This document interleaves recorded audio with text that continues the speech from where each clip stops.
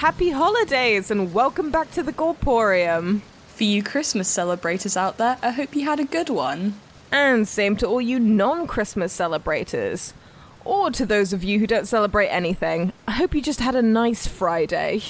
And if you didn't, I hope we can cheer you up. We're not quite over the festivities here, so there's quite the party atmosphere. Yeah, we love to party here. They call me Lily Party Master Hill. They call you that? They just call me Bella. I want a cool nickname. I'm just really cool, and they gave me a nickname. And we're just two gore whores with aging portraits hidden away in the back room. Yours is older and uglier than mine. It was painted by a worse artist. And speaking of delusional people, we just watched Better Watch Out 2016, which is rife with them. It was my second watch of the film and Bella's first, and I am very excited to get into this one. I have some opinions. Well, I hope you like spoilers and opinions. And precocious punchable teenagers. Happy holidays! Let's begin.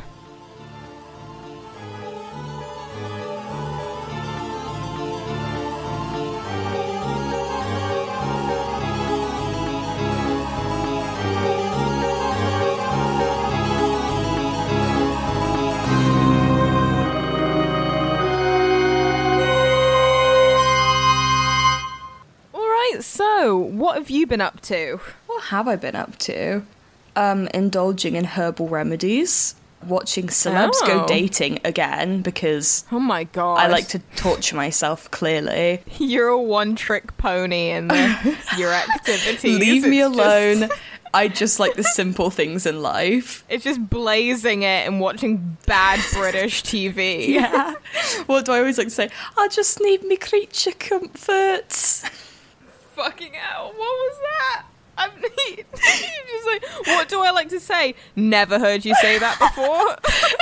It's a character that me and my friend Charlie like to do. We don't really know what it is. We do a lot of characters between the two of us. It's sort of like and she's a bit like a chicken run lady. Yeah, she's definitely a middle-aged lady. And like has doilies on things. Yeah. But we just always go, like, if we just fancy a cup of tea or whatever, we'll just go, oh, I just need me creature comforts.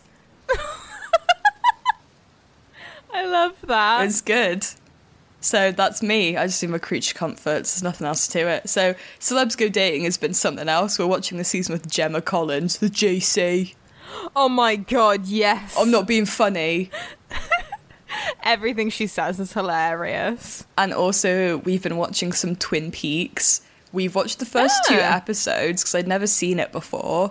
We haven't finished it yet, obviously.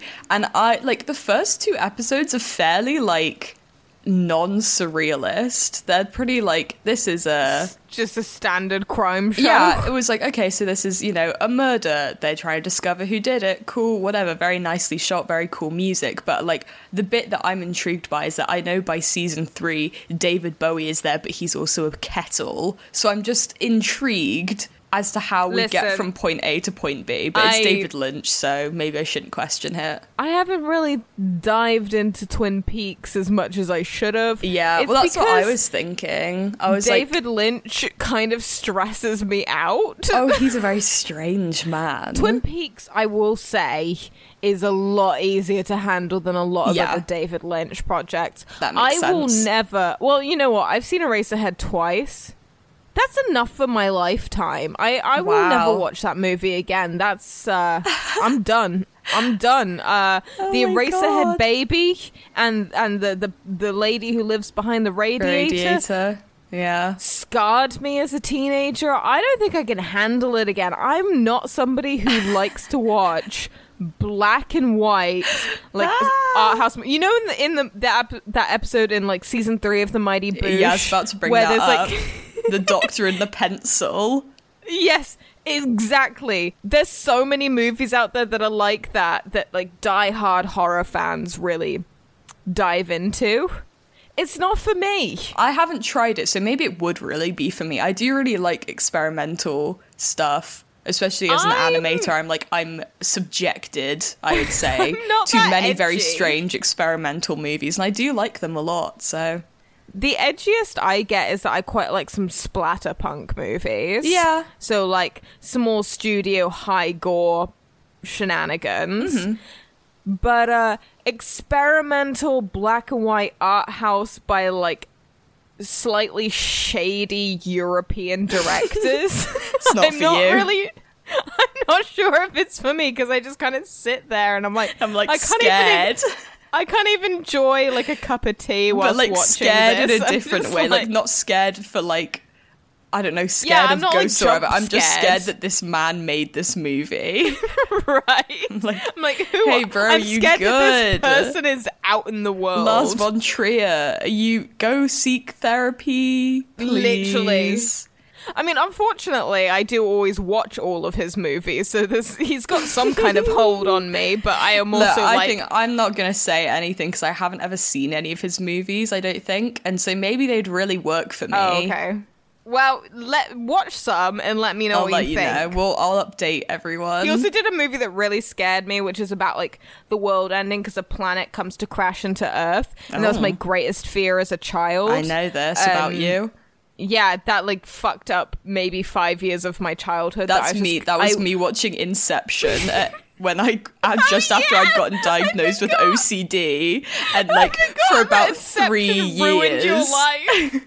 For about 3 years, I was never sure whether I was awake or asleep, and it made me go fucking insane. I've never watched Inception since, which is a shame because I know it's a good movie, but it deeply, deeply ruined about 3 years of my life. I read this horrible science book that was just like a meteor could crash into the Earth any day and no one would know it was coming, which is not true now. They would definitely know it was coming. But I used to wake up every day and look at the sky for about an hour in fear, just being like, and if I heard like a rumble of a plane, I would just be like, there's a meteor coming to just kill me. So I just woke up every day thinking I was going to die. Oh my God, that's awful. Look, man, we were very anxious children. We really were. Incredibly I couldn't anxious deal with children. Anything that told me no space stuff, no planet stuff, please. I still can't deal with space stuff. No. Anytime somebody tells me, like,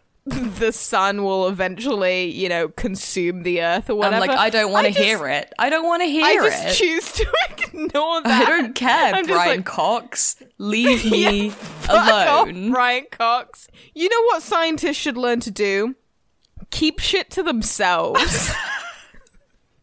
Like, cool, you've made a discovery. Keep it to yourself, motherfucker. I don't want to know about it. Keep it to yourself. Anyway, I'm gonna move on to what I've been up to. Yeah. Which is, I've been watching an insane amount of Shameless. Me too. Why did we both decide to rewatch Shameless? We didn't talk about it. We both just did it. Yeah, you mentioned this to me the other day that you were watching Shameless. I was like, oh my God, me too. Because I finally got up to where I left off a year or two ago. I'm nearly caught up on the newest season. So I've just started season 10, which is the last season that's currently out. And then they're doing one more season, which is season 11. Yeah. Also, I just want to say this.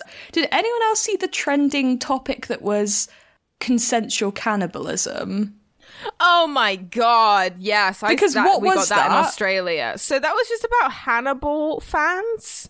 Oh, the TV show Hannibal. I know. But then there was one person, like, on, like, Hannibal Stan Twitter who was being legitimate, mind you, saying, like, if you want to engage in consensual cannibalism, here's some things you need to know, like, about eating human flesh, because human flesh can make you very sick and all this kind of stuff. And, I mean, I'm kind of still hoping they were doing a bit, but they really, like, tripled down on it, because I was, like, not actually following their account, but I was checking their account a lot, being like... morbid curiosity again. Yeah. And they were really tripling down on it, being like, well, I was just trying to educate people who may be engaging in this so they don't poison themselves and stuff. They shouldn't, and I was like, be. Holy fuck, dude. You can't be eating people. No. Sorry. That's even not if it's allowed. consensual. I just don't think you you should can be. not I don't think you should be doing that. You should not stand the character Hannibal Lecter so hard that you start to eating eat people. Like, I it don't might care be if he's your fucking comfort character. I don't give. I don't care. Comfort characters. It might be a hot take, but please come do with not regulations. eat people. Yeah, you can really like. I know people who have comfort characters who are like, you know, Bubba from Texas Chainsaw Massacre. Yeah. That's fine as long as you're just having a little bit of fun, doing some memes. Yeah, whatever. If you started like putting other people's skin on your face because you like Bubba so much, that's where no longer I acceptable. start to have an issue, I would say. And you can't say to me, I'm mentally ill and this is my comfort character, so I want to put skin on my face. No. That's not allowed. Sorry. So that was the whole Hannibal, consensual cannibalism. Okay, because I can actually find what the original the original part of the trending thing was. I'll send you the original. Because I could just see lots of people account. being like, "Why is this trending?" And that's all I could see. I couldn't see I am the sure reasoning. they must have deactivated by today. Surely they did not survive 24 hours of that. Yeah, absurd. There's no way. Also, I wanted to mention we're racking up a little bit of time in this chit chat, okay. but I've got some funny shit to say today. So go hit me. Okay, so I was talking the other day, my friend messaged me and was like, do you listen to my brother and me? And my favorite thing is when people ask me that is I can just be like, yeah, I went to school with Griffin McElroy. It's so good. Like, we both went to the same primary school. I mean, admittedly, I was in my first year whilst he was in his last year, but technically we were there roughly around the same time. Yeah. But then we, like, you know, spiraled out because she was watching that TV show where they go to, like, Safety Town. Oh my god, fucking Safety Town. And I just, like, spiraled out into talking about Safety Town and Camden Park. So I want to talk a little bit about Safety Town and Camden Park, just because I didn't realize every town didn't have a Safety Town as a kid. Everywhere had Safety Town. Yeah, Safety Town. I thought it was just, like, a legal requirement of children. Yeah, I thought you had to get your very, very provisional license. So Safety Town, when you're about, I guess, like, maybe, like, 7 or 8, in Huntington, West Virginia, where we were born and grew up, there's this teeny weeny little town full of teeny little full working cars. And they take you there and you learn how to kind of drive and respect pedestrians and like lights, and there's like teeny little shops. There's even like a teeny church because it was super religious areas. Of course, they had a church, and like so half of you would be in the cars and half of you would be pedestrians, and all the kids who were in cars would try and mow down the pedestrians, and the guy would be like, "You won't get your Safety Town license if you mow down the pedestrians." And they put me in this milk truck. Like a white van milk truck, and I was too short to see through the front window, and I just like kept crashing into shit. So eventually they had to swap me into this little like red sports car, and I still did horribly. Yeah. I'm not even sure I got my Safety Town license. Like I think I got in trouble for just crashing into shit constantly. I never got to go to Safety Town because I was too young. When we left moved. Before you got the opportunity. And then I was talking about Camden Park, and I said that Camden Park is the only like theme park left in the world that still has a wooden roller coaster. Yeah, 100% wooden roller coaster. It was one of the first ever roller coasters in the world. Indeed, and it's over 100 years old. And she kind of was like, "Oh, that sounds awful." And I was like, "It's really awful." And I showed her pictures of it. And made me want to throw up. Yeah, it just feels at it. wrong. Like it looks terrifying. It's the most rickety looking piece of shit I know it's existed for like fucking 100 years, and it has never had an issue. But Jesus Christ, I would not ride on it. Absolutely not. No. There was a picture taken by somebody who's actually on the coaster at the time, so like a first person perspective going down the Big Dipper. Because there's a Little Dipper and a Big Dipper that are both 100% wood. Anyway, there was a picture of it, and I was like, Oh, no. No. No. It looks like it's just going to cave in. Oh, like, it looks like if you jumped up and down on it enough, it would crumble. It looks like it's made out of matches. It was awful. But then we were also looking up reviews being like, surely somebody has died here. It does not look safe. And has anyone died there? Fortunately, no. Well, see, it seems trustworthy. It's been there for a long time. And I got some pictures of the old haunted house there. Oh, it's so sick. It's such a good old dark ride. It's so cool. It's so cool. It looks great. It's so I also cool. found this ride that was my favorite when I was a kid, which is just this tiny pool. Like, it is tiny. It's smaller than my living room. This little circle of water with just little boats in it. Like, it's like a boat carousel. So do you remember sitting in that with me? That's it was so like these, cute. it was like I think we have a photo of that. Yeah, we do, I think. 5 little boats, and they just spin in a circle in the really chlorine-smelling water, but the water kind of smelled nice in like a bad way. Fact. Do you know what I mean? Like, this is a science fact for you. The smell of chlorine that you get from swimming pool is actually pee interacting with the chlorine. It wouldn't smell like that unless there was pee there. Is it really? Yeah. That makes sense, actually, because my in-laws have a pool and it's got chlorine and salt in it, and it never smells like that. Yeah, it smells like normal water. So yeah, that tracks. I do really like the smell of it, and I feel weird about that now. Well, that's okay, because I do too. It's fine. I wouldn't worry too much. Right. Well, any movie recommendations this week? I mean, I was going to recommend the same one that I think you are, so you just go ahead and do it. Gremlins 2! Yeah! The new batch from 1990. Same director, same writer. I actually like it a lot better than the first one, just because it is. It's mental. Mental. It is fever dream central. It is chaos. Oh my god. There's like 3 fourth wall breaks, and one of the fourth wall breaks includes Hulk Hogan. And in the cinema. Yeah, and they're like watching Gremlins 2 in the cinema whilst complaining about sequels, and there's like a bit where the screen melts, and then there's a lady gremlin who is really sexy for some and then they have like a musical number, and there's a spider gremlin and a bat gremlin, and there's a gremlin who learns how to speak English. He's called like Mr. Brain. And he's got an Aussie accent. He does, yeah. Or some kind of strange... Or New Zealand or Aussie. Something, and, it is a trip of a movie. It is psychotic. I would recommend it, though. It's hilarious. I adore it. It is hilarious. It's so funny. It is so weird, so colourful, so chaotic. I think that it slaps.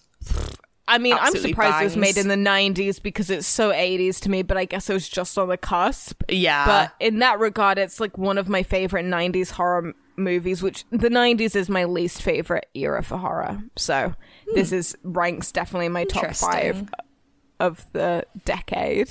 Right. Okay, let's do tagline and poster. Okay. You might be home, but you're not alone. Okay, so interesting. Obviously plays on Home Alone, which is... I like that because it does do Home Alone. You know, the last word of each sentence is creates Home Alone. I think that's pretty good. I don't mind it. It works. It's spooky. As far as a recent modern day tagline, it doesn't fill me with cringe and annoyance. No, I it's like fine. You it's might pretty be good. home, but you're not alone. I think that's pretty good. Right. Second one, Christmas gets ugly. Sure. I mean, I guess. Sure. I don't mind that one. It's pretty good as far as like a short, snappy one goes, but it's fine. Yeah. I think both the taglines are pretty tight. Yeah, I'd say so. All right. Posters. So we'll do Okay. the poster on the left first, which involves the babysitter holding a knife, comforting the kid that she's babysitting with the Christmas tree kind of pressed up against them with all the lights and stuff. Yeah, like just over them. It's fine. It's pretty dull, I would say. I quite like the composition of it. The color scheme is really nice to look at. It's quite satisfying to look at, but it's not really... It's nothing groundbreaking, but I do quite like it. It's nothing to write home about. The font is cool. Yeah. The font is very cool throughout this whole movie. They kind of, both of them look overtly photoshopped in the face, which is slightly which is unnerving. weird. Yeah, they look very airbrushed. Like they've made them, yeah, they're very airbrushed. They're a bit smooth. The knife also doesn't look real. Yeah, I think that's what I mean in general, just that it looks overtly... like fake. Like, instead of them taking a really good photo, they've kind of taken an okay photo and then, like, gone to town on it. Yeah, it's interesting. Okay.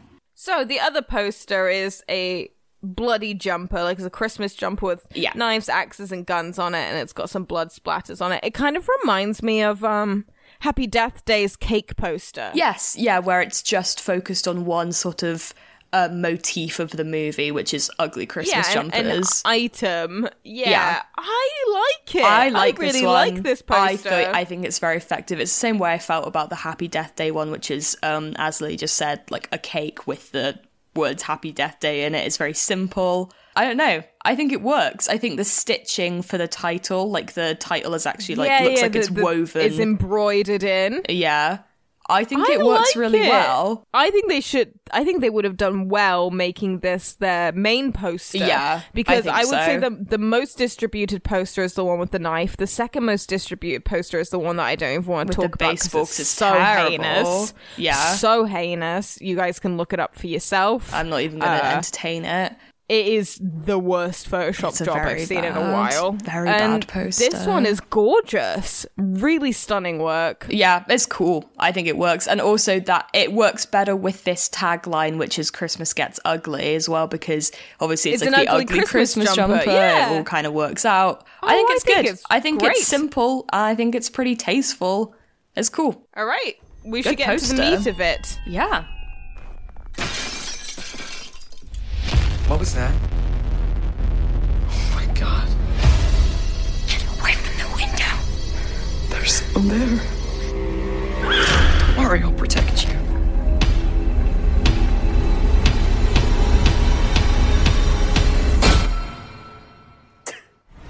La la la la la. La la. Good night. La. Better Watch Out is a Christmas-themed home invasion-style horror movie that was released in 2016/2017, depending on where you live. It was directed by Chris Peckover, and the story was co-written by Peckover and Zach Kahn. It was made for $3 million, which is a fairly inexpensive horror movie by today's standards, and received mostly positive reviews from critics, but mixed reviews from the general public. So, a little bit of a character breakdown before we begin. I'll list the main characters and the actors who play them and some sort of basic descriptions regarding them. Levi Miller plays Luke, who is a typical self-obsessed, annoying 12-year-old who is also our main character. Olivia DeJonge as Ashley, who is the badass babysitter who Luke views as a love interest. She does not see it the same way. Ed Oxenbould as Garrett, who is Luke's best friend and sort of the cliche annoying teenager comedic relief type character. Alex Mikic, who is Ricky, who's Ashley's current boyfriend, and Dacre Montgomery as Jeremy, who is Ashley's ex-boyfriend. And then we've got Virginia Madsen as Deandra Lerner, who is Luke's sarcastic, glamorous mother. And finally, we've got Patrick Warburton as Robert Lerner, who is Luke's sort of weird dad who loves fun ties. Also, Dacre Montgomery is the most, like, 1920s, like, Playboy name you could have. Honestly, the names of this cast. Yeah, I know. The movie begins in the car with Ashley, a recklessly driving 17-year-old who is moving to Pittsburgh in a few days. As she drives through the ice and snow, she talks to her mother on the phone about how she's going to have to break up with her boyfriend Ricky because of her moving away, and also that she is going to babysit the Lerners' 12-year-old son, Luke, that evening. As she drives, we notice somebody in another car tailing her suspiciously, which she doesn't pick up on. We then meet Luke and his best friend Garrett, who are debating what turns girls on, whether they know what women like, and most importantly, whether Luke can seal the deal, so to speak, with his babysitter Ashley. Ashley is 5 years older, so Garrett says no way, but Luke says he has some tricks up his sleeve that make him certain he is going to get to at least second base. We also meet the adult Lerners, Robert and Deandra. Deandra's a bit of a ball buster, and Robert is obsessed with everything kitsch. Deandra even asks him, "Are you sure you've never sucked another man's cock?" And he replies with, "I just like a lot of gay things." Very strange dialogue choice. They're hilarious. I love the parents. I can't tell if they have a good marriage or not, but in their brief scene, like, they are very entertaining.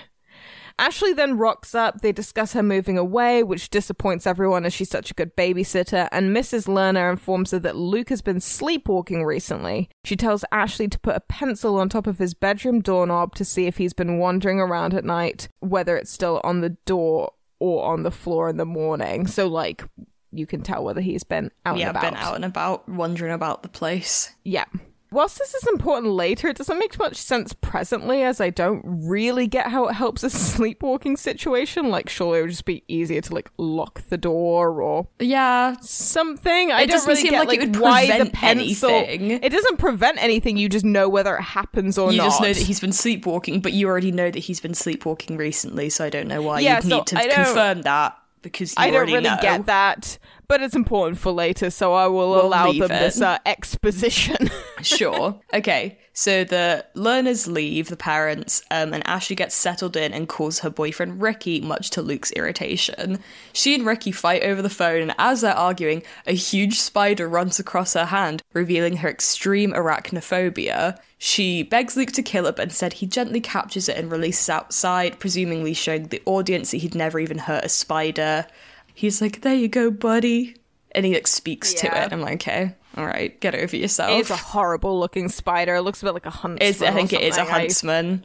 This is in my trivia later. It's not native to America, but this movie was filmed in Australia. Yes, yeah. So they're the really huge ones I've talked about previously that are, like, palm, bigger than your hand. They're really nasty. But yeah, so we assume that he'd never even hurt Spider. Beyond being her spider savior, Luke continues to try and impress by drinking champagne out the bottle and a bunch of other really cringy 12-year-old moves. Ashley, like, shuts him down, tells him off, calls him kiddo, and is like, I'm not interested, this is not happening. He even tries to put her hand on her thigh, which she laughs off, but is honestly pretty creepy, even if it plays as fairly lighthearted. But then things start to get a little bit weird. Ashley receives a landline call with no one on the other end. A little bit of a Black Christmas moment. Actually, there's someone on the other end in Black Christmas, but you get what I mean. Yeah. A little bit of the urban legend babysitter thing, all of that. Yes, absolutely. So she notices the back door is open, although presumes Luke left it open / unlocked when he took the spider outside. And then seconds after realizing she forgot to order the pizza, a pizza delivery guy arrives. He's got the right house, so Luke says his parents must have ordered it, except it's got mushrooms on it, which Luke hates, so it's unlikely his parents would have ordered it. Luke shrugs it off and continues to drink, and then tries to kiss Ashley. It does not go down well. Dude. Ashley cusses him out and is like, "You're literally, this is so inappropriate, you're a child." But then that is interrupted by another phone call. When does the plastic Santa come in? At this point, she gets spooked by the plastic Santa and she puts him outside. Which mood, because I'm also terrified of those plastic life-size Santas. You were one of my worst fears of them ever. As a kid. Oh my god, I hate them so much. But I just wanted to say, jump scared. I was watching this with Charlie, a friend of mine, and we were like, oh my god, wait, is this going to be like that classic urban legend babysit where it's like, you know, it's always those stories where like a babysitter's in the house and she finds like a creepy clown statue and she covers it up with a blanket and then she calls the parents and she's like, "Oh yeah, by the way, I covered up that creepy clown statue in your hallway. It was creeping me out." And they just go, "We never had a clown statue." And I was like fully anticipating the Santa being like one of those and it was going to make me lose my mind. We never had a Santa statue. That's a hilarious concept. But no, it's just a plastic Santa that's in that lounge. Which is weird because they're usually outside decorations, but it's like on the bottom of the stairs. Yes, and when she brings the pizza back in, she sort of bumps into it and she gets spooked. Outside. Yeah. Yeah, Luke is being creepy. He's not being tactful. I'm glad they don't really lay into her being, like, possibly into it. That's good. She is very much she's like, no. No. Yeah. No. Which is good. The phone call is once again silent on the other end, but after a moment says, "I can see you," which is very Scream-esque. Both Ashley and Luke, especially the latter, thinks that it's her ex Jeremy who's a little bit too obsessed with her. But she starts to have her doubts when the giant Santa from earlier that she placed outside pops up in the window, making it feel more like a prankster is up to no good. She goes towards the back door to spray whoever is outside down with the hose before seeing the back door is once again open. She runs, locks it, and immediately starts hearing banging, knocking coming from the front door. They both look through the peephole and can't see anybody on the other side. And then someone on the other side knocks again. This time, Luke opens the door only to be tackled by a mysterious figure who is quickly revealed to be Garrett. Except all is not well in the house as they hear a loud thump and crash from upstairs. So Garrett's been doing a dumb prank, but it is clear that there is more to it than that. Ashley then tells the boys to call the cops, grabs a knife, and they move upstairs to investigate. A brick has been thrown through the window with "You leave, you die" written on it. Additionally, their phones suddenly no longer have signal and the Wi-Fi network has completely disappeared. Which their Wi-Fi network is called Finn and Jake, and they have like a lot of weird like Adventure Time references. Like they talk about who they most want to bone in Adventure Time, but they only get to Princess Bubblegum. They only get to Princess Bubblegum, and Garrett is like, "Ew, doesn't that mean she'd be all sticky and moist?" And then Luke is like, "That's the best part." And I'm like, this is so disgusting. It's awful. So then they leave Garrett to work his techno magic upstairs and go back downstairs only to see that Ashley's tires have been slashed and she's unable to drive away. Garrett, unable to get the signal back, runs downstairs and starts freaking out. Kill alert! Garrett runs out through the open back door, not wanting to stick around and get killed inside, and is almost immediately shot down by like a gun or a crossbow. I'm not quite sure. It was quite silent, so I think it was an arrow, just as the brick promised. So, yeah, you leave, you die. Yeah. He lies motionless in the snow, most likely dead, and Ashley shuts the door and locks it, not wanting to gamble going out there after him to see if he is still alive. So now things are starting to get a little bit dramatic. A figure appears in the window, and when they sneak upstairs to get Luke's dad's gun, they see a large male figure with a shotgun prowling around the hallway. They manage to sneak into the attic, which doesn't last long as spiders spook Ashley and she falls through the trapdoor, screaming, nearly breaking her neck, only to be saved last second by Luke, who for some reason grabs her hand and is just like, "You're gonna be fine," instead of immediately pulling her up. Like, they have to have this dramatic moment. Right, no offense to Ashley, right? But I'm scared of spiders. But have I thought that there was a home invader with a shotgun in the house? I would take the spiders. Yeah, you could cover me in 50 spiders and I would just lay there and take it. Yeah. Rather than being like, I'm so freaked out by one spider being on me that I'm going to like scream the house down and like fall through a trapdoor. Like, I mean, what are you doing? Come on, Ashley.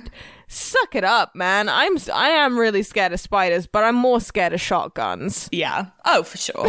I have to say, of the two, I'll take a spider. I'll take my chances with the spider. Oh, for sure. They're all right. Also, one of the ones that lands on her is just a tarantula, and I'm like, a little rancho. Yeah, the ones they use in this movie are there's no poisonous spiders used in this movie. They're just large. He's just a rancho. He's big and fluffy. It's fine. Rancho. I'm doing the work of the McElroys because we're both from West Virginia, and they want the word rancho to be more widespread in usage for tarantulas. Right. So I'm trying to do that for them. All right, I'll accept that. Rancho. I'll take it on too. Cool. From now on, I will refer to the spiders in this movie as ranchos. Which is good. Sounds like they're like ranch hands, like cowboys.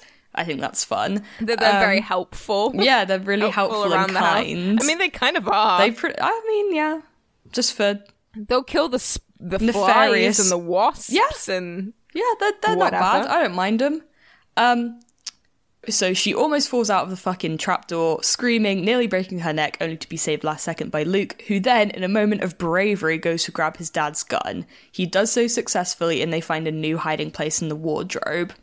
As they hide in there and watch the masked figure, Ashley notices a couple of weird things. The mask he's wearing belonging to Luke in particular, so she's like, why does he have that mask? She busts out of the cupboard and unmasks Garrett, revealing the whole thing to be a prank orchestrated by the two boys that would allow Luke to save her and have her fall in love with him. Because at the beginning of the movie, they're talking about, oh, if you really scare a girl, then she'll like run into your arms or whatever. Yeah, the adrenaline will make her. And weirdly enough, it does a little bit like she starts to be like, not romantic, but like she starts to be very protective of him, more in an older sister kind of sense. Some moments where they come down from the attic and she's like, it's gonna be okay, and they have a bit of a hug and stuff. But like obviously from someone who is an adult and like she's 17, I would see that much more as like, oh, I'm looking after this 12-year-old boy because I see him like my younger brother. But obviously Luke isn't seeing it like that. He's massively misinterpreted it. Yeah. As a lot of, I think, preteens do, though. Yeah, I get that. Idiotic preteen bullshit. They did this horrible, horrible prank to her that probably traumatized her.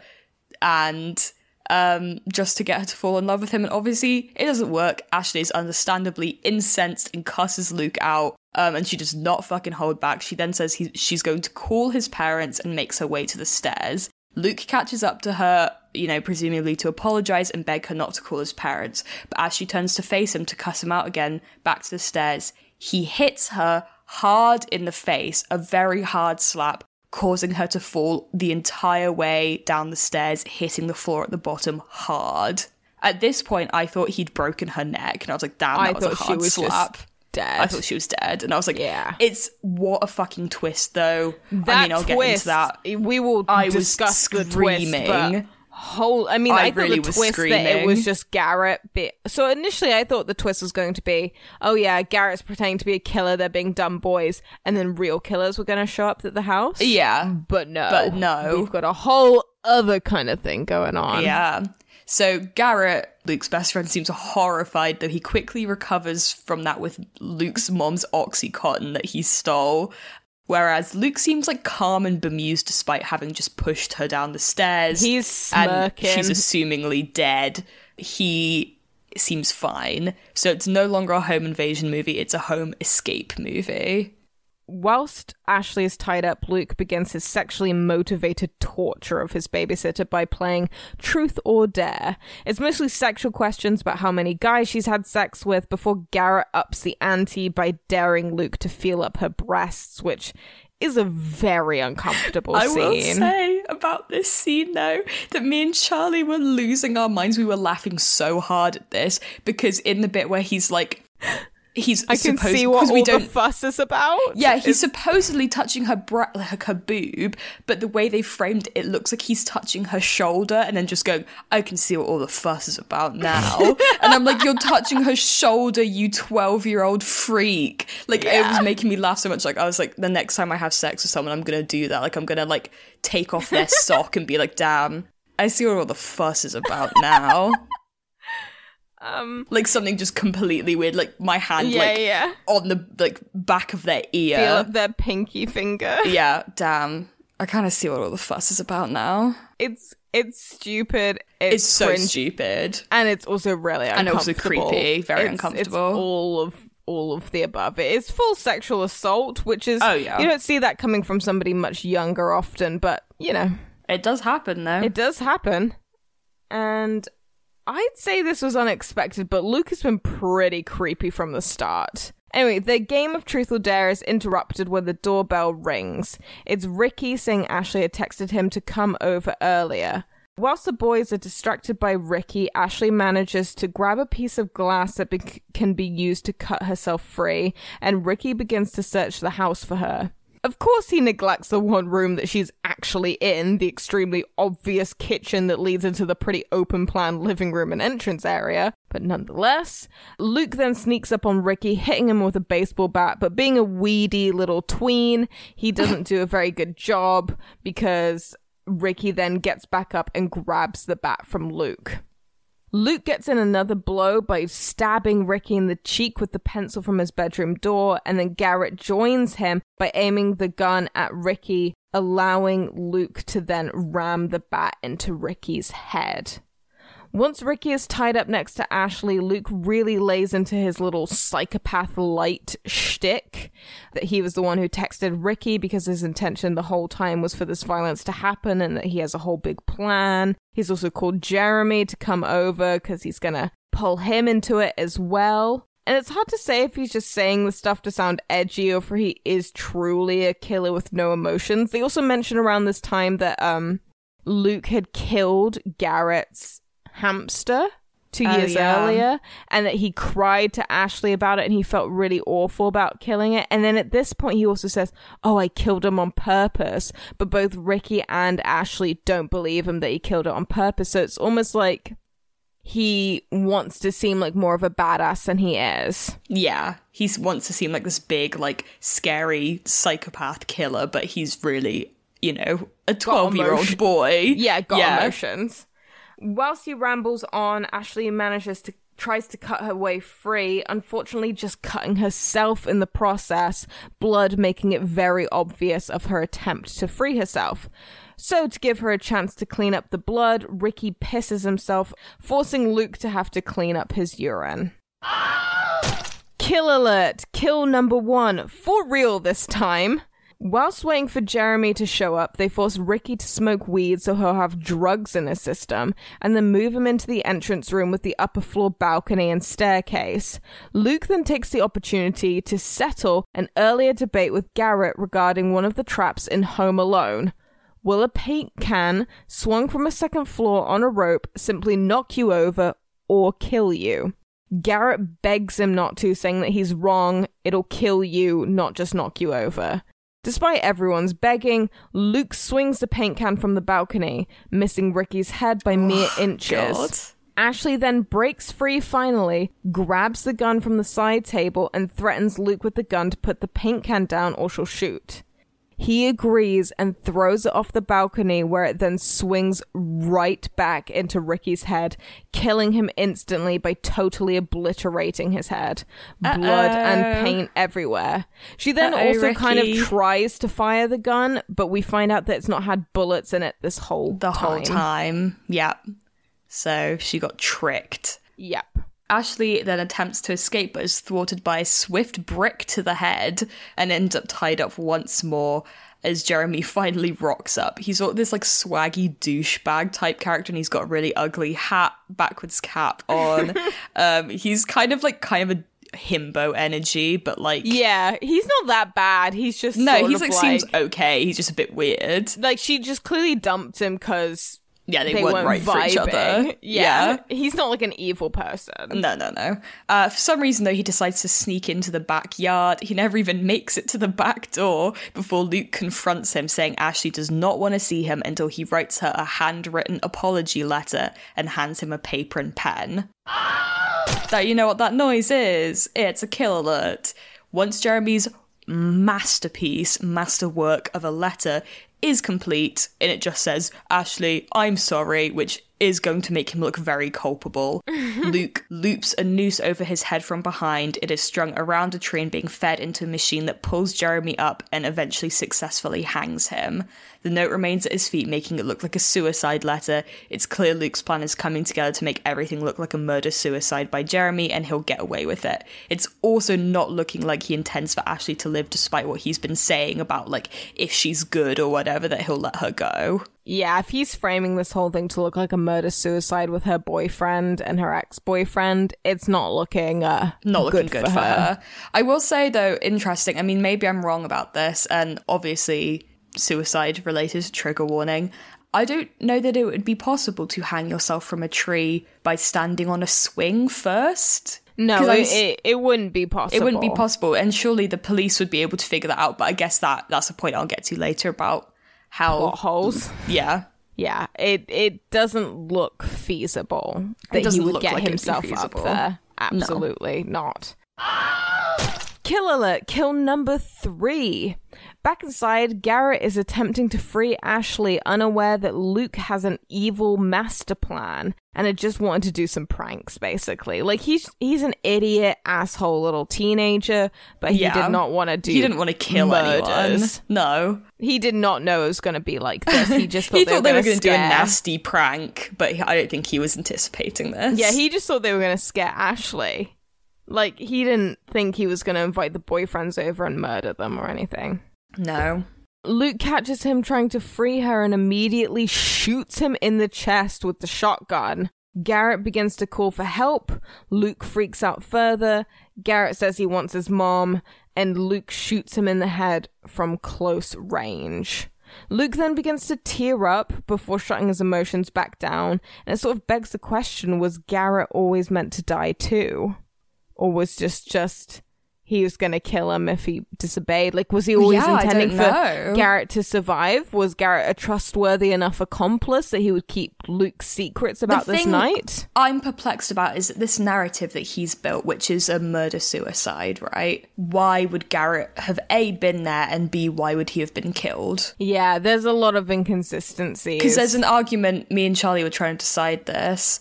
Would it be that, like, obviously, maybe Jeremy would want to get rid of witnesses if this is what had happened in the first place? Yeah, maybe. But then, why would he need to get rid of witnesses if he was only going to kill himself? Because it wouldn't matter. Oh, yeah, that's true. So, I'm not... it wouldn't matter because he would be owning up to his guilt. Yeah. Yeah. Interesting. Yeah, okay, we'll get into all this in the good and the bad. Yeah. All right.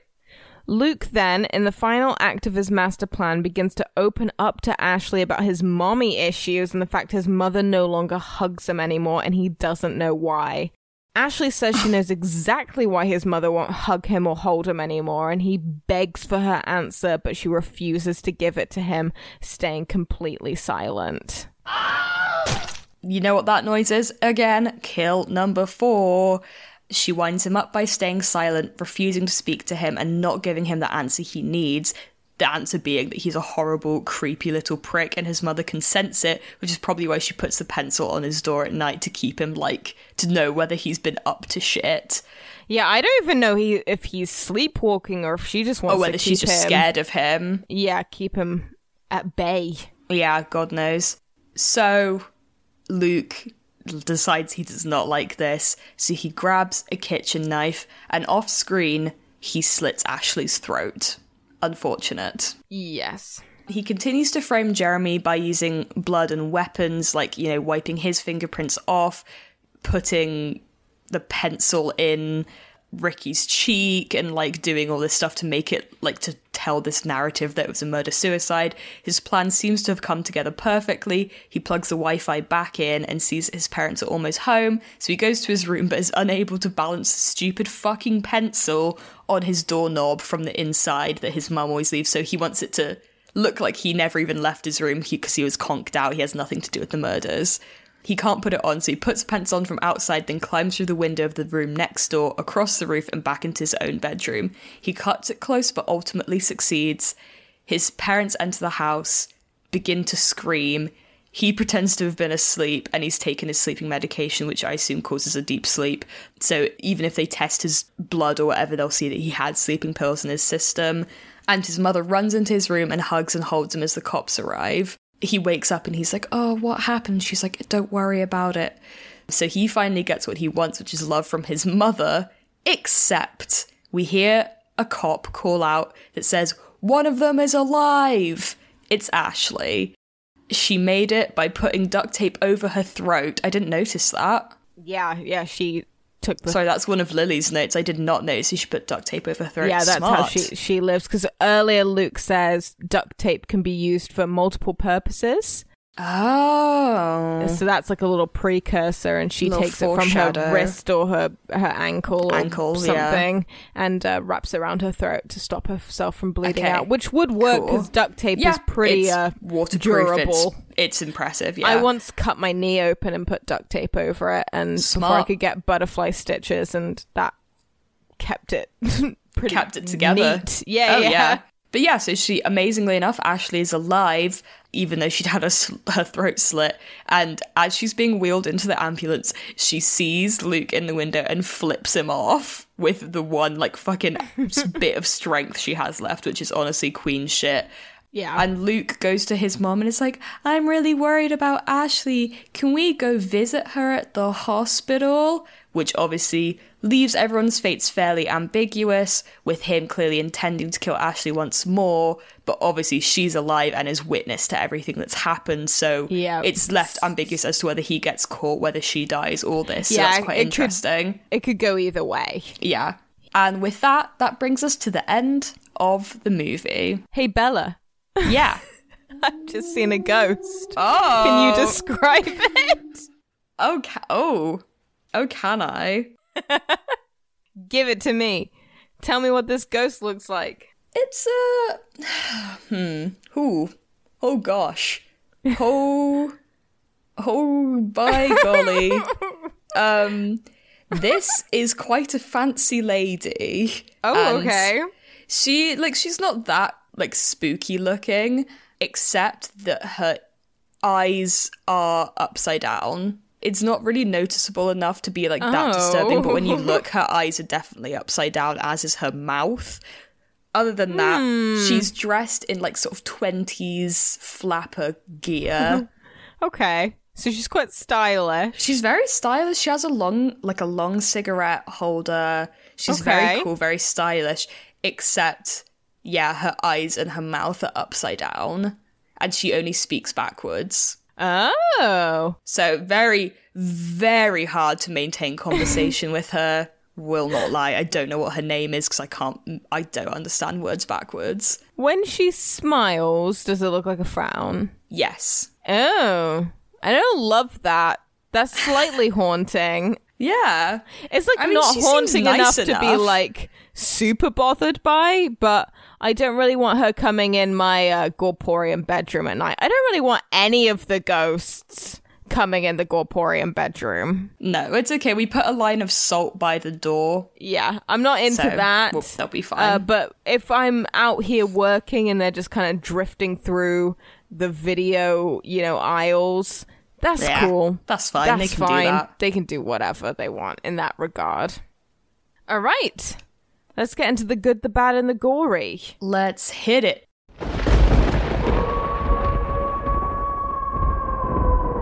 So, I have quite a lot to say about this movie. I'm intrigued to hear your thoughts. Very intrigued. Would you like to start out with some of the good? Yeah, I will, actually. I'm happy to do that. I think that the twists in general were incredibly effective. Yeah, they hit like a freight train. Like, you're like, yeah, pardon me? Yeah. Pardon me? Like, I was literally screaming in the first bit where she gets, like, it's revealed that he actually does want to kill her. Yeah, when he first knocks her down the stairs. Yeah. Even though it was my second time watching, I must have forgotten what it was like the first time, but it took the wind out of my... It winded me. It really winded me. I was like, holy God, what? What happened? Jesus Christ. I know, literally, I was like screeching. This little 12-year-old is like turned murderous. I mean, you kind of have to suspend your disbelief for that a little bit, but the twist hits, and I think it is a very shocking movie in general. It is, yeah. I would say so, and I think the twist, like, it's super effective because usually I can predict twists like that, and I just could not. I did not see that coming at all. Yeah, I think there's a lot of like constant surprises too. Like, yeah, that's fun. Yeah, I think it stays pretty twisty and pretty intense. Like, it keeps the intent after she falls down the stairs. I think it keeps its intensity up pretty effectively. Yeah, I think so for sure. I like that the murderer, so Luke, I thought personally he was pretty interesting, where he clearly had some form of neuroses that I'm not qualified to specify. He needs a psychiatrist ASAP. But in prison. he appears to think that he's like, obviously he's done his research in serial killers and the kind of killers that he looks up to, adult men who have killed loads and loads of people, and so he thinks he's just like that. And it plays also into the same thing where he sees himself as an adult because he's trying to get with Ashley. He thinks he's like 35. Yeah, he doesn't even understand why she would even like push him away. He doesn't get that because he sees himself as much bigger and more powerful than he is. But really, he's very, very, very immature and stupid. Yeah, he's an idiot. He's an idiot kid. Yeah. I mean, a lot of us have been idiot kids, but he really takes it to yeah, but he like, he has all these like dialogue bits that are very much like he thinks he's this cool badass like murderer. Yeah, him but he's saying, not. I killed Garrett's hamster on purpose, and But Ricky we know being he like, didn't as because if he was sobbing. Yeah, as if you little fucking child. You didn't kill this hamster on purpose. You won't even kill the spiders. Yeah. You are childish. You are sensitive. Yeah. And you're pretending you're not. So I thought that was an interesting killer. And I also will say, just generally, I think it was a very interesting, not reversal, but like use of the babysitter trope. Like, someone's in the house. I think they did that. But they took it and they did it completely you're differently. Yeah, I think it was very interesting. Yeah, I'll never babysit again. I'm done. Nope. Absolutely not. And then also, I think they did a very good job with like showing, not telling. Some parts there was too much heavy exposition potentially, but a lot of it was like, so for example, when they are taking back all of their booby traps that they'd set up, because obviously Ashley's fallen down the stairs and their thing didn't exactly go to plan. So Garrett is like walking in and he's like carrying like lights and like a paintball gun and like tripwires and stuff, but they don't ever say, oh, booby traps failed. They just imply that they had all this crazy shit set up for her, which is quite interesting. Yeah. You're right, that's good sort of attention to detail. And I also do think that the off-screen gore was very effective, because it was still disgusting. Yes, it was still horrendous. The paint can scene is horrible, but you don't see it. And the same with when Ashley gets her throat slit, it's off, it's like out of shot, just using the framing. But it's still gory, but it's still somehow. really horrible for some reason, which I think is quite interesting. Yeah, it's well done. The kills are well done. I think the paint can scene is particularly very excellent. Disturbing. And yeah, I would just say generally I was pretty invested in watching it the whole time. Like there was never a bit I was like, oh, this is slow. Oh, this is a bit boring. It's certainly not a bore. No. It's a fun watch for sure. Yeah, I think it's really fun. Yeah. Do you have any more good points before I lay into my good points? I imagine a couple of ours will probably be fairly similar, so you go ahead. Yeah, I kind of agreed with you, like, that I thought that Luke was fairly well written. I think his conflicts of self were interesting, as in he presents himself to be, like, a badass, but he's actually pretty weak and childish, and he clearly loves animals, so he clearly feels remorse for some things, but is determined to come across kind of soulless and tough. It reminds me quite a lot of Funny Games US, where the one is constantly lying about the other and like his motivations. Like he was abused or he just enjoys killing and you kind of never know what the truth is. I think that's interesting. Yeah. Because they're trying to like create this narrative that isn't true because they want to come across as these cool, like calculating serial killers when it's not that at all. Yes. Performances, I think, ranged from kind of okay to very good, with no one being especially weak. No, I think no one was bad. Levi Miller was the obvious sort of standout and gave a pretty excellent performance as Luke. Unfortunately for him, I hate him so much in this that no matter what else I see him in, I will probably still hate him. This poor kid as well. I don't know whether this was done on purpose, but this poor fucking kid, the amount of times his voice cracks in this movie. Oh yeah, hilarious. The voice cracks kind of they kind of worked for the whole the whole I think the voice but cracks it was making me laugh. Yeah, his voice cracks so many times in this.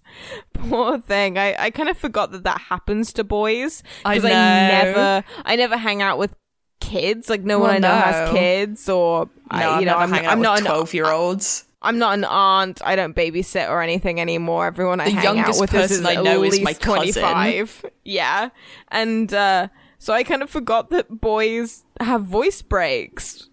Like, I forgot that happens to them. Oh, I wanted to say another good point that I forgot about, because it is in my notes from earlier.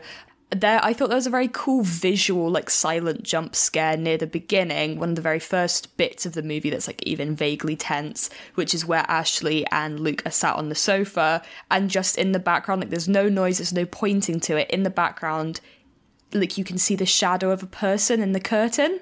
Oh, I didn't notice that. Yeah, That's good. yeah. I had my friend pointed it out to me. I love a silent jump scare, I've gotta say. Like, it doesn't really end up being anything, obviously, because it's just Garrett playing part of the prank. But I just thought it was quite an interesting... I just like a silent jump scare. I think they're cool. Yeah.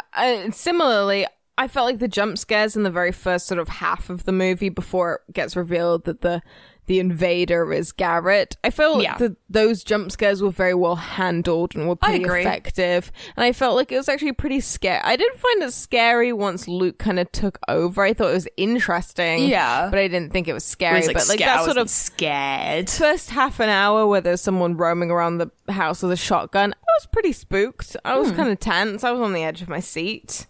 I also have to say, I think the way Luke's plans come together are pretty satisfying. Like, the way he sets up Jeremy and sort of the detail is good. Yeah. Like, there's even good continuity as well. Yeah, even down to the pencils. Like, the one for his door was used to stab Ricky, but that one has to be cleaned and placed back on his door. But Ricky still has a hole in his cheek, so he has to find another pencil to stick in his cheek. And stick in Ricky's cheek, and then put in the pool of blood, and then take the clean pencil and try and put it on his door. And I think that it all kind of I think there's some plot holey stuff, but I think it ties together pretty effectively. Yeah, it's funny, the plot hole bit is kind of annoying because some of the continuity is so good. Like, some of it's really tight, and some of I'm like, And like the spiders that are his pets that you figure out later. And like I don't know, there's lots of little continuity bits of like when he throws her phone in the aquarium, or that, like, good continuity, and then some of them are just complete big plot holes, and I'm not really sure what happened there, but we'll get into that. All right, my final good point that I want to reiterate before I get into the bad. I really liked this movie the first time I watched it, and I think that this is important to note. That is all I'm going to say on the matter, but I really liked it the first time, but we're going to talk about the second time that I watched it. Okay, yeah. So the most recent time we both watched it, because I'd only seen it once. Yes. So, let's get into the bad. I want to start out with my bad point, and then you can... Please. Take it from there, because this is a fairly long written up point that I have made. No, you go, and I will build on whatever I feel is appropriate. So I get that this movie is satirical. I also don't think that this movie is attempting to promote misogyny and violence towards women is okay. However, I don't think it does enough to condemn it either. Ashley is also a pretty flat character whose sole purpose is to be obsessed over by at least 3 different male characters. She never gets enough revenge or enough blows in to balance out what's done to her. And she's also not particularly likable to me anyway. Like, she's fine, but, you know, there's nothing particularly amazing about her, which makes me question at times whether the movie wants us to root for her or it wants us to root for Luke. Yeah, and which is concerning. And worst of all, Luke doesn't die or get any form of comeuppance. In fact, it's heavily implied that he goes to the hospital in order to kill Ashley, so you can't tell everyone the truth, so he wins and then he wins. Now, you could argue that this sort of nihilistic and unfair approach works for the realism, you know, like The Strangers, but the tone of the movie doesn't really gel with that.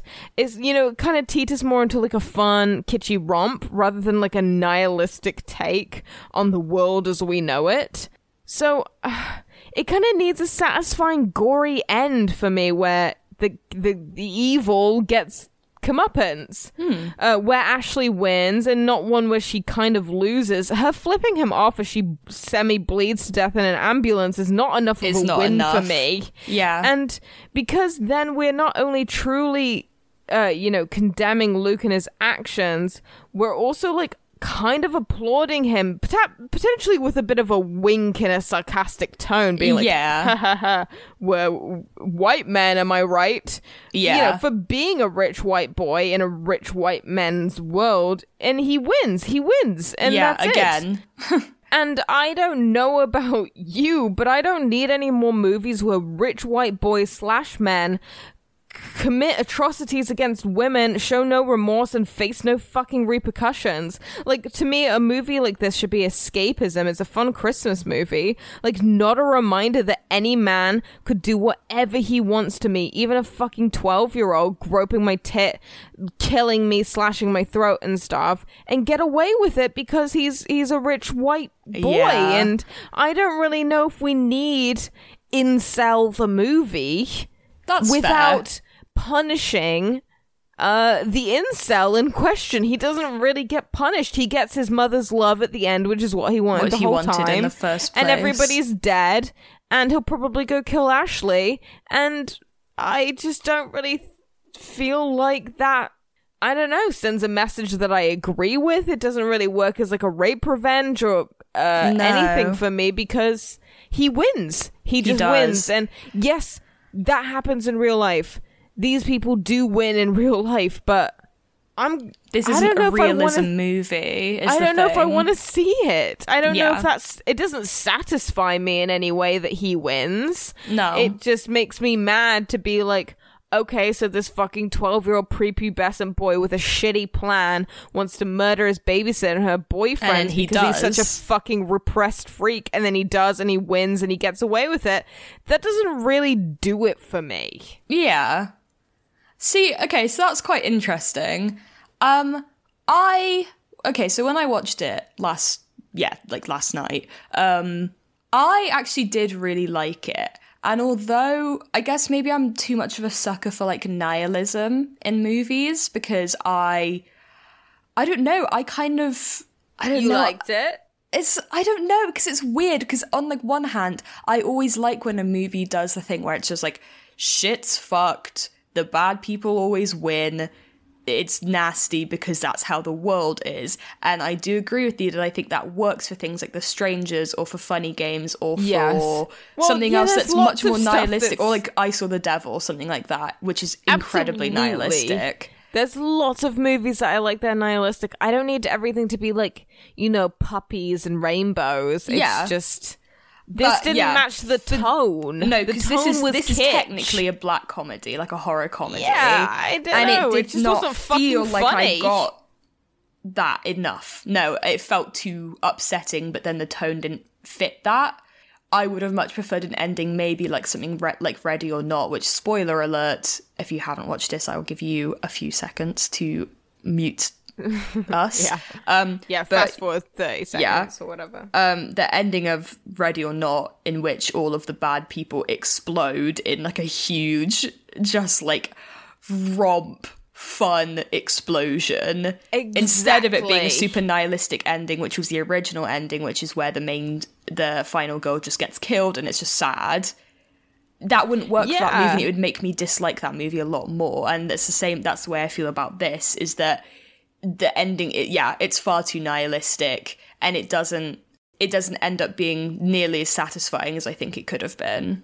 Yeah, the tonal sort of, I don't know, inconsistencies. It just doesn't all work together, I guess. Yeah, it feels like trying to achieve too much with multiple different movies. Yeah, I think, okay, well, I'll put it this way. I think what they could have done is made it almost make a less of a point. Like, they didn't make a good enough point about incels or misogyny or like white boys and like all that sort of thing. They didn't make a good enough point for it to be satisfying in like a good revenge movie. It wasn't that.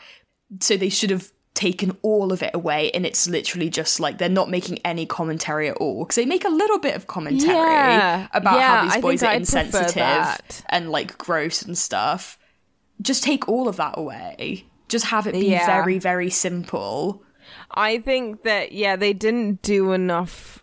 They didn't do well enough at satirizing. No, that's it. I see this a lot on the internet, as I am a very online person. And, someone will say a really offensive joke, and somebody will be like, it's satire. And I'm like, what are they satirizing? In order for it to be satire, they have to be satirizing something. It can't just be like, oh, I've made a really offensive racist comment or whatever. But it's satire. No, you can't just say it's satire and get away fucking scot-free every time. No. It's gotta you have to a be sort satirizing the racists who would actually say that genuinely. Because if you're not satirizing them, you're just the racist saying it, for example. Yeah, so I would prefer them to lean in a little bit more, like maybe have like Luke browsing like 4chan or something. Yeah, do you know what I mean? was going to say that. I was talking about that as well. Like, it would have worked quite well for me if maybe there was a scene where Garrett and Luke are like on playing like Call of Duty, which,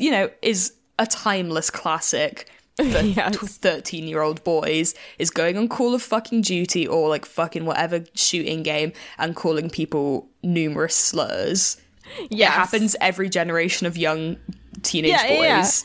And like going on 4chan and looking at porn and some sort of like, I mean, maybe that would be a bit heavy-handed, but I think probably they could have done it in a subtle way. If they wanted to lean into it more, that's what they should have done. Yeah, well, if it's satirical, you can be heavy-handed, but it just felt like it was almost allowing or apologizing for men being this way. Yeah, but a little bit. Also, I can see that. without ever like also being like, oh, this starts young, we should stop this starting so young that boys will be boys and all this kind of stuff. Like maybe mention that the parents are very like allowant of. Yeah, like maybe what if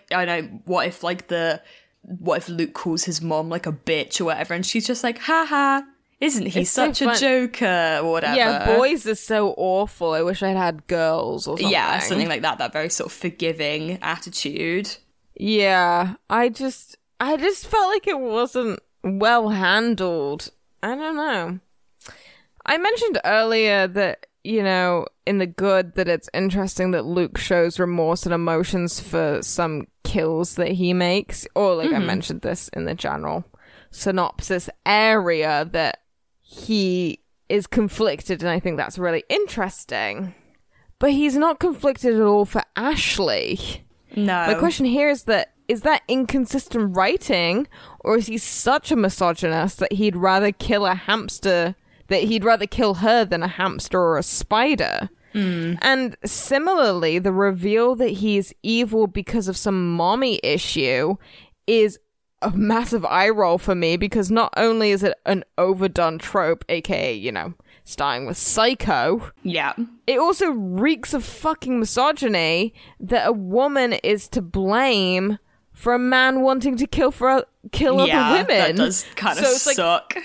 Like, oh, my mommy doesn't hug me anymore, so now I want to kill other women. So women are responsible for the deaths of other women, essentially. Yeah. But I think that concept could be satirized well. Yes, but it wasn't. I guess. It wasn't. Yeah, I think that's the thing. The issue that I'm running into. Yeah, that's the thing that I feel is that, oh yeah, this could have worked as a perfect satire, or they could have just not done satire at all, but instead they kind of like... They just did this weird middle ground where it's like, now I just feel offended for some reason. Yeah, where I just feel like irked by this sort of misogyny that doesn't really ever come to a satisfying end for me. Yeah, they don't learn anything, they don't get a comeuppance. It's just this shitty little 13-year-old. He's no Norman Bates or Patrick Bateman, I'll say that much, as far as, no nuances of writing. Interesting. have two more like really short little bad points, but I feel like I've laid fine. into Go this ahead. enough. But let's do it. I kind of wish the parents were in it more, because to me they totally stole the show. it. Patrick Warburton really stole I it. love Patrick Warburton so much, and the brief scenes that they were in were so hilarious, and I just wanted to know more about the parents. I wanted to Legitimately, know how they created I- this monster of a child. I wanted a little scene where they were like at this dinner that they were going to, where he was calling people like cunty and stuff. I wanted to. Oh my god, I wanted to be with See. them. I wanted to see what they were up to. I don't want to see any of this bullshit with this annoying 12-year-old. No. I want to see Patrick Warburton and his glamorous wife having like arguments at dinner with other people, like some sort of like potluck. I want to see that. Honestly. I would watch a movie of that way more keenly than I want would to see rewatch this. Patrick Warburton and Virginia Madsen put their keys in a bowl at a Christmas party. Literally, that's exactly it. Like, I want that. I'm not interested in rewatching this, but I would watch I'd watch hell out of them. that. Spin-off. Yes, please. Yes. I have one more bad point, and this is like bullshit. This is a bullshit bad point. I will finish this on this to make everybody who is listening to this, who is offended that I didn't like this movie very much, realize that I'm not a proper critic. And this is just personal opinion, and we're not always gonna agree. And I don't really give a shit That's if I agree fine. with you or not. That's fine. But anyway, this will really cement that I'm not a proper critic, because one of my negative points is I don't care for movies that star children. I don't kinda care get what for you it. mean. It's my No. personal preference. Like, these kids are pretty good actors, but Yeah, I they were fine. legitimately don't want to see anyone younger than 22 or 23. I'm out then. Yeah, well, you're off. not in movies, so you're good. That's true. I'm not interested. How are you to say that? You don't know. I might be in movies. You might be. All of them. I'm like Stan Lee. I'm in all of them as a cameo. You're in every single every movie. movie. Every single fucking one. You're just in Better Watch Out, just like doing a peace sign in the background. Turns out I was actually the plastic Santa in Better Watch Out. In Amazing. Gremlins, I was... The lady gremlin who's doing poker. Yeah, sure. That was me. I don't want to see kids in movies. I'm not interested in it.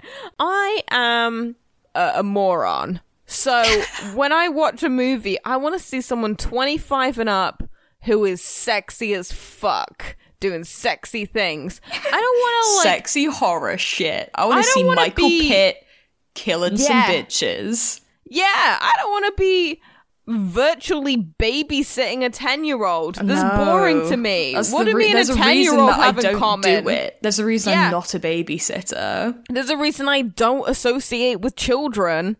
I have nothing in common with them. They don't amuse me. No, thank you. So I want to see people who are sexy and adult in movies. So when a movie stars an annoying 12-year-old with annoying 12-year-old vibes, no. That's not for me. It's not for me. It doesn't vibe with me. I'm not pulled into the movie. I'm just sort of like, oh god, I wish this child would go away. All right. I think we've bullied it enough. Shall we? What's your favorite? Yeah. That's gory time. What's Gory your favorite time. kill? I assume it's going to be the same as mine, probably. I mean, it's got to be the paint can kill. It does. It was a good kill. Straight it's very up. suspenseful. Very with it good. doing a swing and a miss initially. Yeah, literally. Literally. No, I And, thought it was very effective, very stressful. You know what It's I very mean? stressful because you're not sure whether he's going to do it or not. Because by this point, he hasn't escalated things. No, he to had this pushed her down the intensity. stairs, but obviously she didn't die. So Yeah. we don't So know you- that he's you actually going to be don't- able to kill anyone by that point. Yeah, and just the fact that he's settling a debate that he had with Garrett earlier. About so it's Home kind of Alone. yeah, it's a good callback, but also Yeah. it is visceral Nasty. and disgusting. Oh, it's so nasty. Like the yellow The- paint mixing with the blood. thunk that paint can makes into that man's head. Grim. Yeesh. Very grim. All right, let's move into our next segment.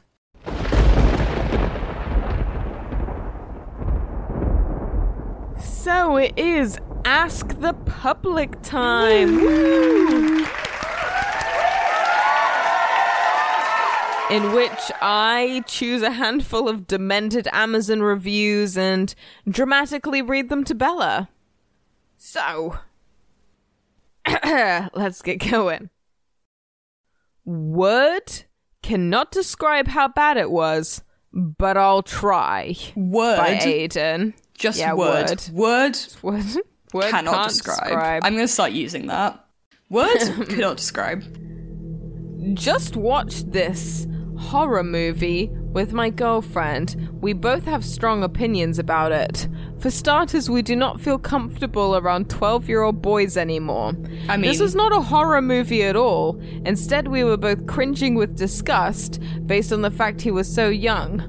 Both of us wanted to throw up throughout the entire movie, and not in a good way. What? We were not scared throughout the entire whole movie, instead felt violated in our own home.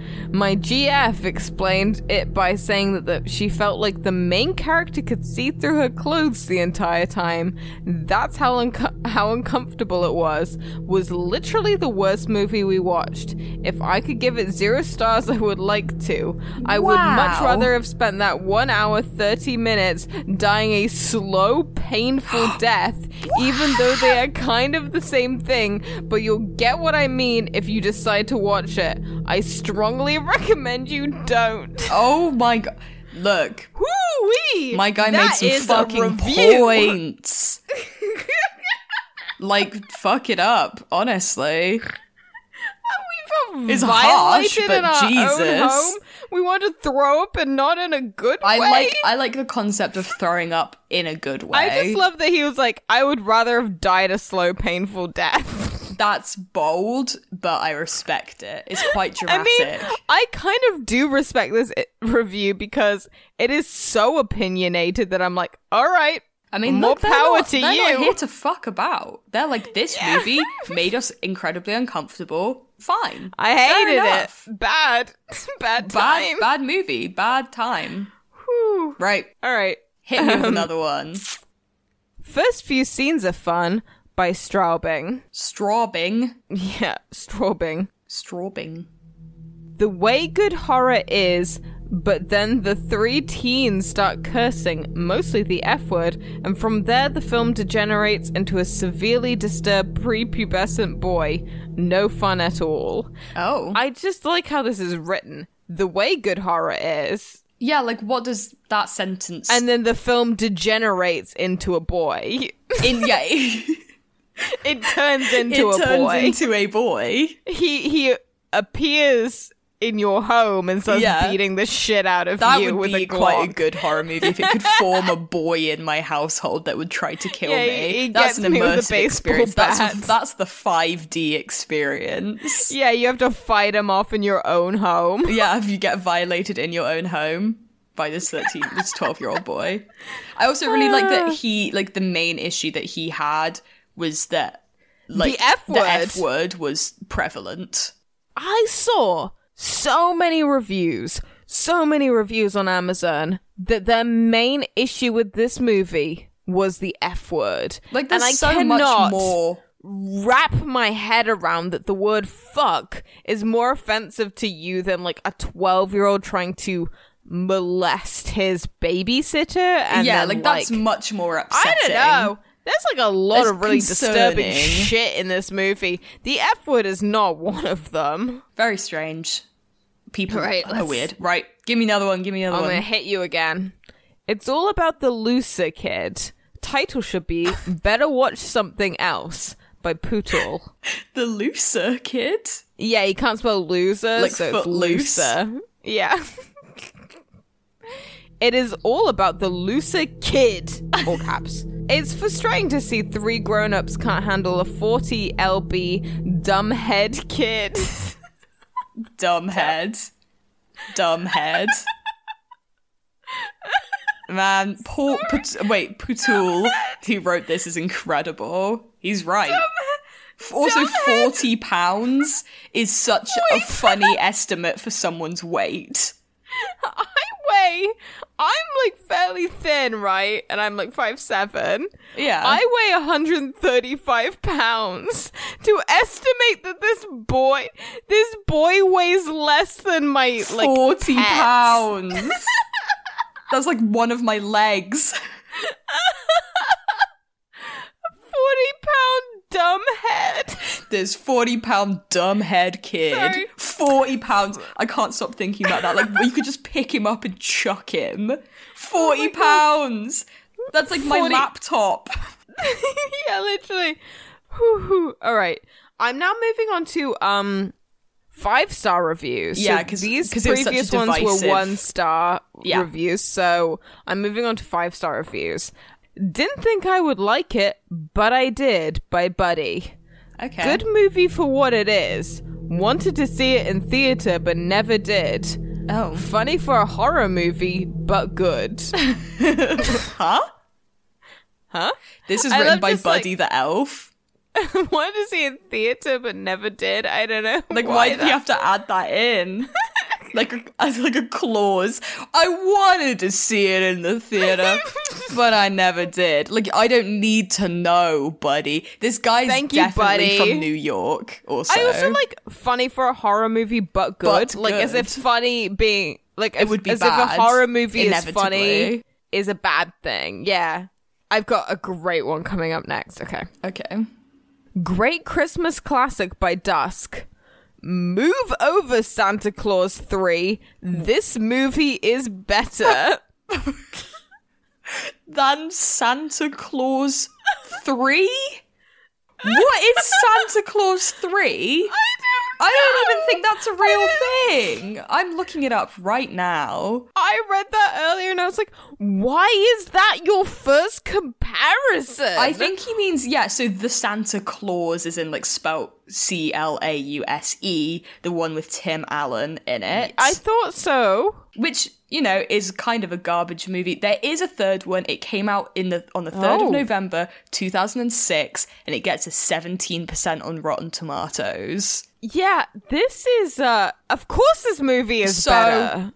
Of course this movie Yeah. is This better is a much than better movie than Tim the Santa Claus 3, Allen The Escape Santa Clause. Claus, straight to DVD, Santa Claus Christmas movie sequel starring Tim Allen. Like, of course it's better. Of course it's better. That is not a review. That just means you have Great not Christmas seen enough classic. Christmas movies. Come on, man, watch The Muppets Christmas Carol. You know it's the best fucking one. Muppets Christmas Carol. I will fight people is to the best death over Christmas this. movie. It Oh, is yeah. the best Christmas movie. It is in my top 10 movies of all time. Like, If let I alone don't Christmas watch- movies. It's I- incredible. If I don't watch Muppets Christmas Carol at Christmas time, it's not Christmas to me. Yeah. Like, it doesn't It's sink not- in. it's not Christmas to me. I have to have, like, a mince pie and a chai whilst watching Muppets Christmas Carol. Oh my god, or else that's I'll it. or else Christmas will just pass me by as, like, a cool breeze. Okay, I should get back to this. Yeah, please. No cell phone recordings!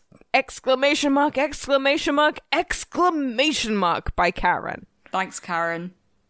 I would not say this is a horror movie, more of a campy suspense. I didn't expect the kid to be the crazy one, so that was a nice surprise. It was good, kept me interested throughout. I thought the actors did a good job.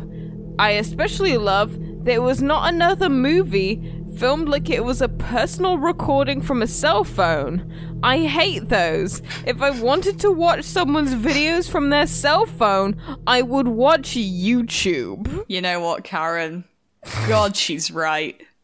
I like that it starts out really normal, and then I'm just like, Then I'm you like, lost oh, me, she's like Karen. a conspiracy theorist, potentially. Gives me very much conspiracy yeah, like theorist I'm an vibes. anti-vaxxer. Yeah. Oh, for sure. Like halfway, Interesting. like up to halfway through, I'm like, yeah, I agree with you, Karen. Then the latter half, I'm like, Karen, you've lost me. Karen, you lost lost me. Karen. She's What are you speaking talking her about? truth, though, is the That thing. most movies look like they're filmed on phones. What does she mean? found like footage found footage. movies? I assume who's showing Karen all of these found footage movies? What is She's she traumatized? talking about? Take her phone away from her. She's so scared. Yeah, she hates it. She hates Look at her. it. She hates it. Right. Next one. Those are the last of my collection of reviews. The Okay. next 4 are just titles that I thought were funny. Like the reviews Like weren't review particularly funny, titles. but they Okay. were just the review titles. It's a good movie, and I hated it. Which is me. Oh, I want to know what the review, like the actual review is. I'm just It was intrigued. rubbish. It was nothing. Like it wasn't it's a even shame. really relevant to the title. But caution: filmmakers punk the audience, and it's not funny. God, incredible. I really like when people use the term punked, like to Yeah, me punk too. someone. Me too. I Punked love me. that.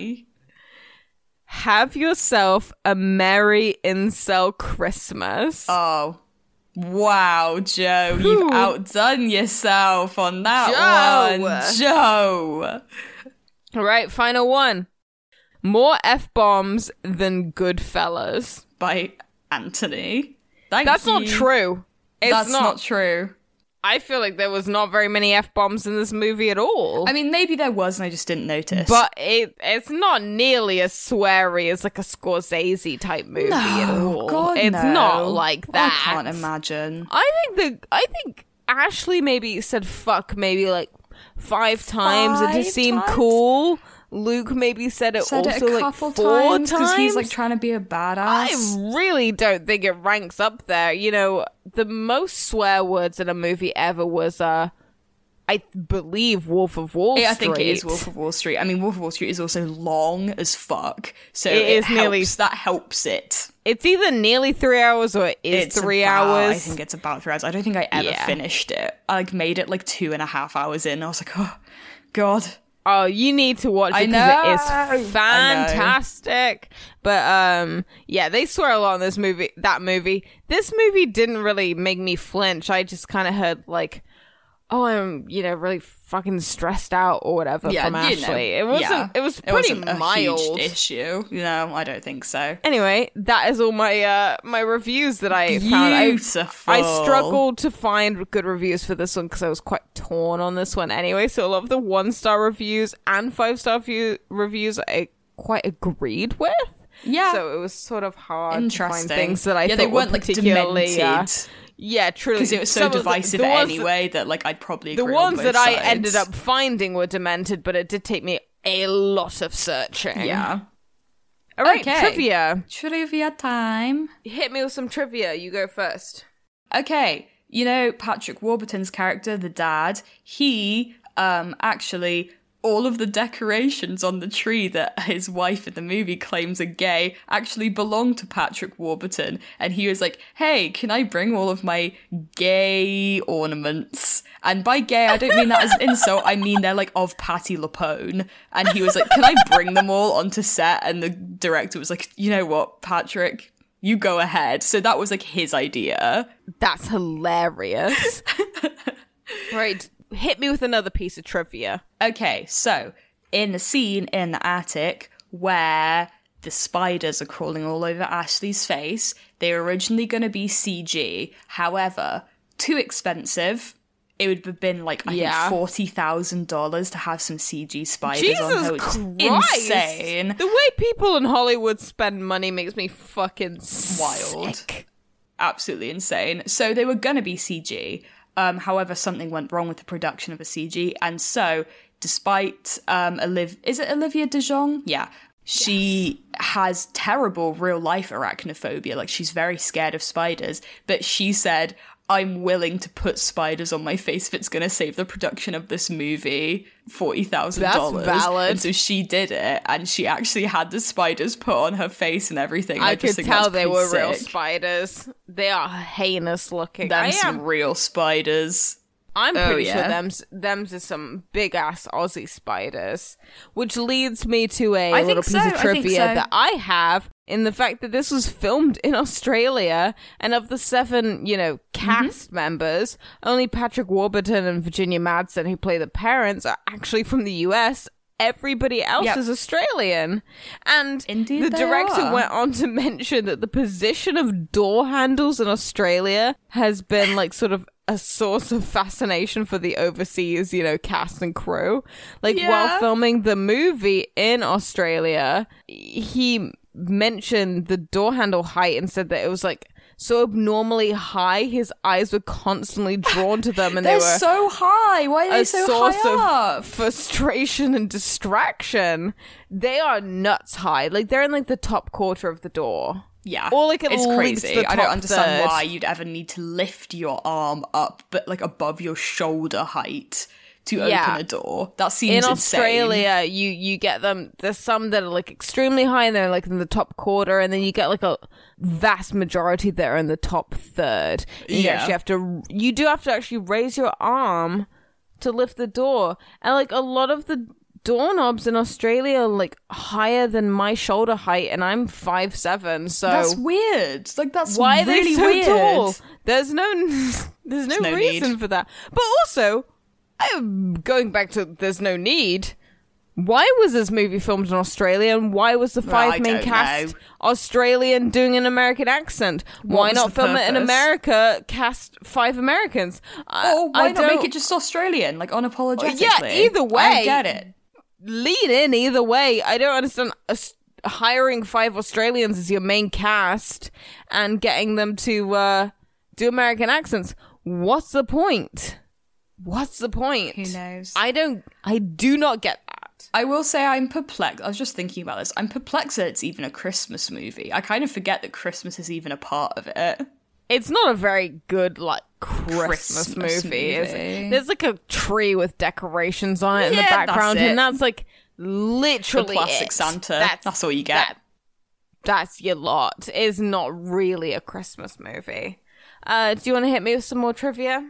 I don't really have all that much more trivia, to be honest. I got 2 little short ones. Okay. It was originally titled Safe Neighborhood, which fucking sucks ass. That's a shitty title. That's an awful title. It doesn't really track with anything at all. Safe Neighborhood, like, literally, what are you talking about? It's not really a home invasion movie, so No, why would it why would you matter? call it that? Safe Neighborhood is an That's a awful, bad, awful title. Bad title. You guys should be embarrassed for even considering that. Yeah, it's bad. And then there's also a lot of references to Home Alone, which everyone obviously knows from the tagline, yada yada.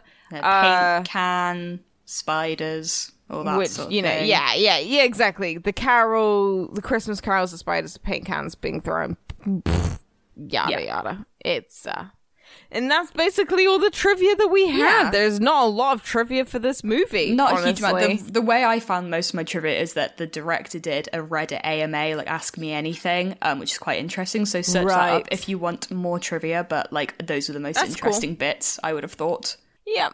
All right. Scores? Yeah, scores. Scores. Put your critic hat on. Right. And what does your critic hat look like this week? My critic hat this week looks very festive, but like in a strange jestery kind of manner. So you know how jesters would have cool hats that have like Harley Quinn's hat, where it's like got 2 big sort of like pointy bits and they got a little bell on the end? It's like that, but it's green and red, and it also has a white fur trim, and so every time I do anything, it just jingles about, and it looks like I have big funny ears, like I look like Christmas Harley Quinn. So that's what mine looks like.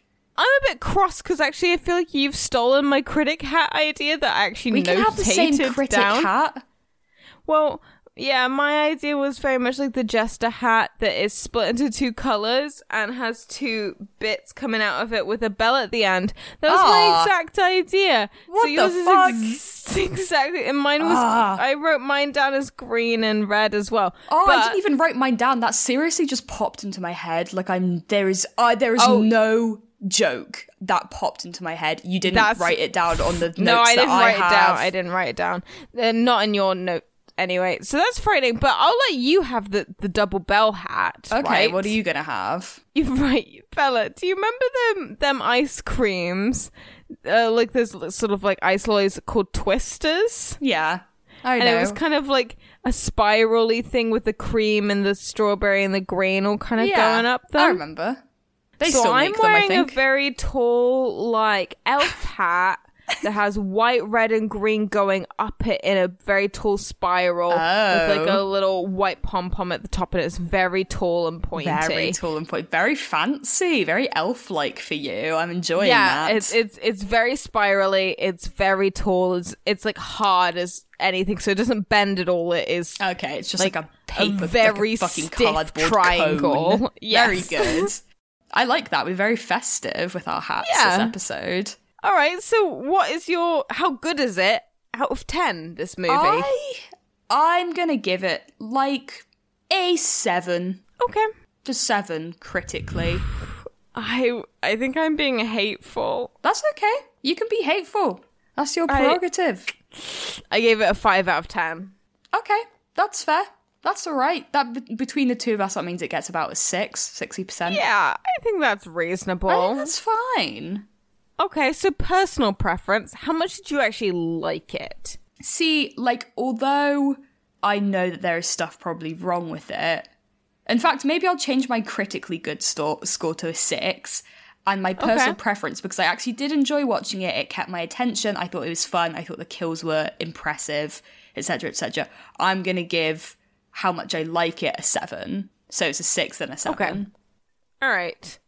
I initially gave personal preference a 5, but I think I'm upping it to a 6. Okay. That's fair. I think that there is, like, that when that twist hits, it is really good. It's amazing. You know, That's a I good probably twist. would watch it again at Christmas would. time. There's things that I appreciate about it, so I'm giving it a 5 and then a 6. Yeah. Fear factor, what are you scared of this week? What am I scared of this week? Men. Teenage boys. Oh my god, I wrote men as well! To be fair, Lily, I could see your notes that time, but I just agreed with you. So that's Lily's idea. Men. I'm scared of men. Teenage boys. I am afraid of them. Yeah, very Generally frightened. speaking. Very frightened of men. So, on a scale of 5 scary men, what does this movie get? I am going to say a 2, because the concept of men is scary enough, and the concept of a teenage boy being, like, violent enough like this is scarier than a 1, but it's not scary enough for me to be, like, haunted by it. So it's a 2. Yeah, this movie isn't going to affect me into my, day-to-day life. It's just kind of gross. So I gave it a 2 as well. So my score out of 25 is a 13. What is yours? 15. So that's a 28. Sweet. Okay, so we rate each movie out of 50. So 0 to 19, it gets fed to the monster downstairs. He's very hungry. We haven't fed him anything yet. We need to watch something horrible. Really soon. garbage. Yeah. 20 to 29 is placed on a dusty shelf for customers to peruse, but it's like nothing groundbreaking. 30 to 39 is put on display in the front window to entice the customers. And 40 to 50 is handed over to the landlord as rent, so that we can continue to have our shop here. Yeah, he loves perfect horror movies. If we give him anything less than perfect, he will come and haunt us in the main room, and we absolutely are sick of him, essentially, and his spindly little body and his long nails, and we just don't really want any part of that. So we give just him the peacefully good hand it over to him. So this got a 28, so it is placed on dusty shelf, which I think is appropriate. It feels it's fine. I think that feels right. I'm Do you not want to crazy clear up a little about it, space? but it was fun. Yeah, we'll put it next to a shopping mall. Yeah, that's fine. Something that I would recommend to other people, but not a favorite. All right, blow off a place on the shelf then. There we go. Lots of That dust. was dusty. So much That dust. was It pretty really heinous. is. I need to get a fucking duster for it. Okay. Yeah, it's there. just get There the we go. Hoover. Looks nice there, I think. Yeah, it's all right. It's fine, isn't it? It's fine. It's all right. It's fine. Did the Christmas decorations just disappear? I guess the season's officially over. Oh, that's a shame. What a way to go. Well, don't look too sad, because next time we see you, it will be the new year. Thank God. 2021, be good to us. better start thinking up some resolutions. My resolutions are a toss-up between being the most pierced woman in the world or the woman with the fattest ass. Mine is getting my feet removed. Oh, okay. That's a good one. Yeah, so catch us next time creeping around the Gorporium. Bring some sparklers. See you soon.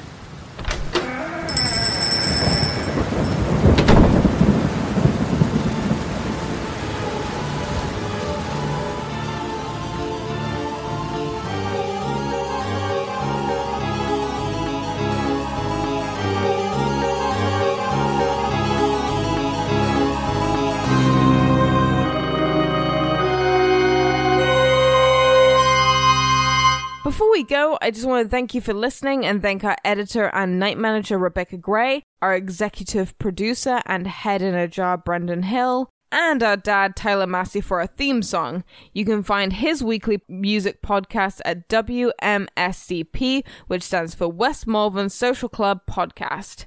And if you listen to us on Apple Podcasts and you like what you hear, please give us a star rating or a review. It is always very appreciated to have positive feedback. And if you want to follow us on social media, we are at Gorporium on Twitter. And we will see you next time at the Gorporium. Thank you and goodbye.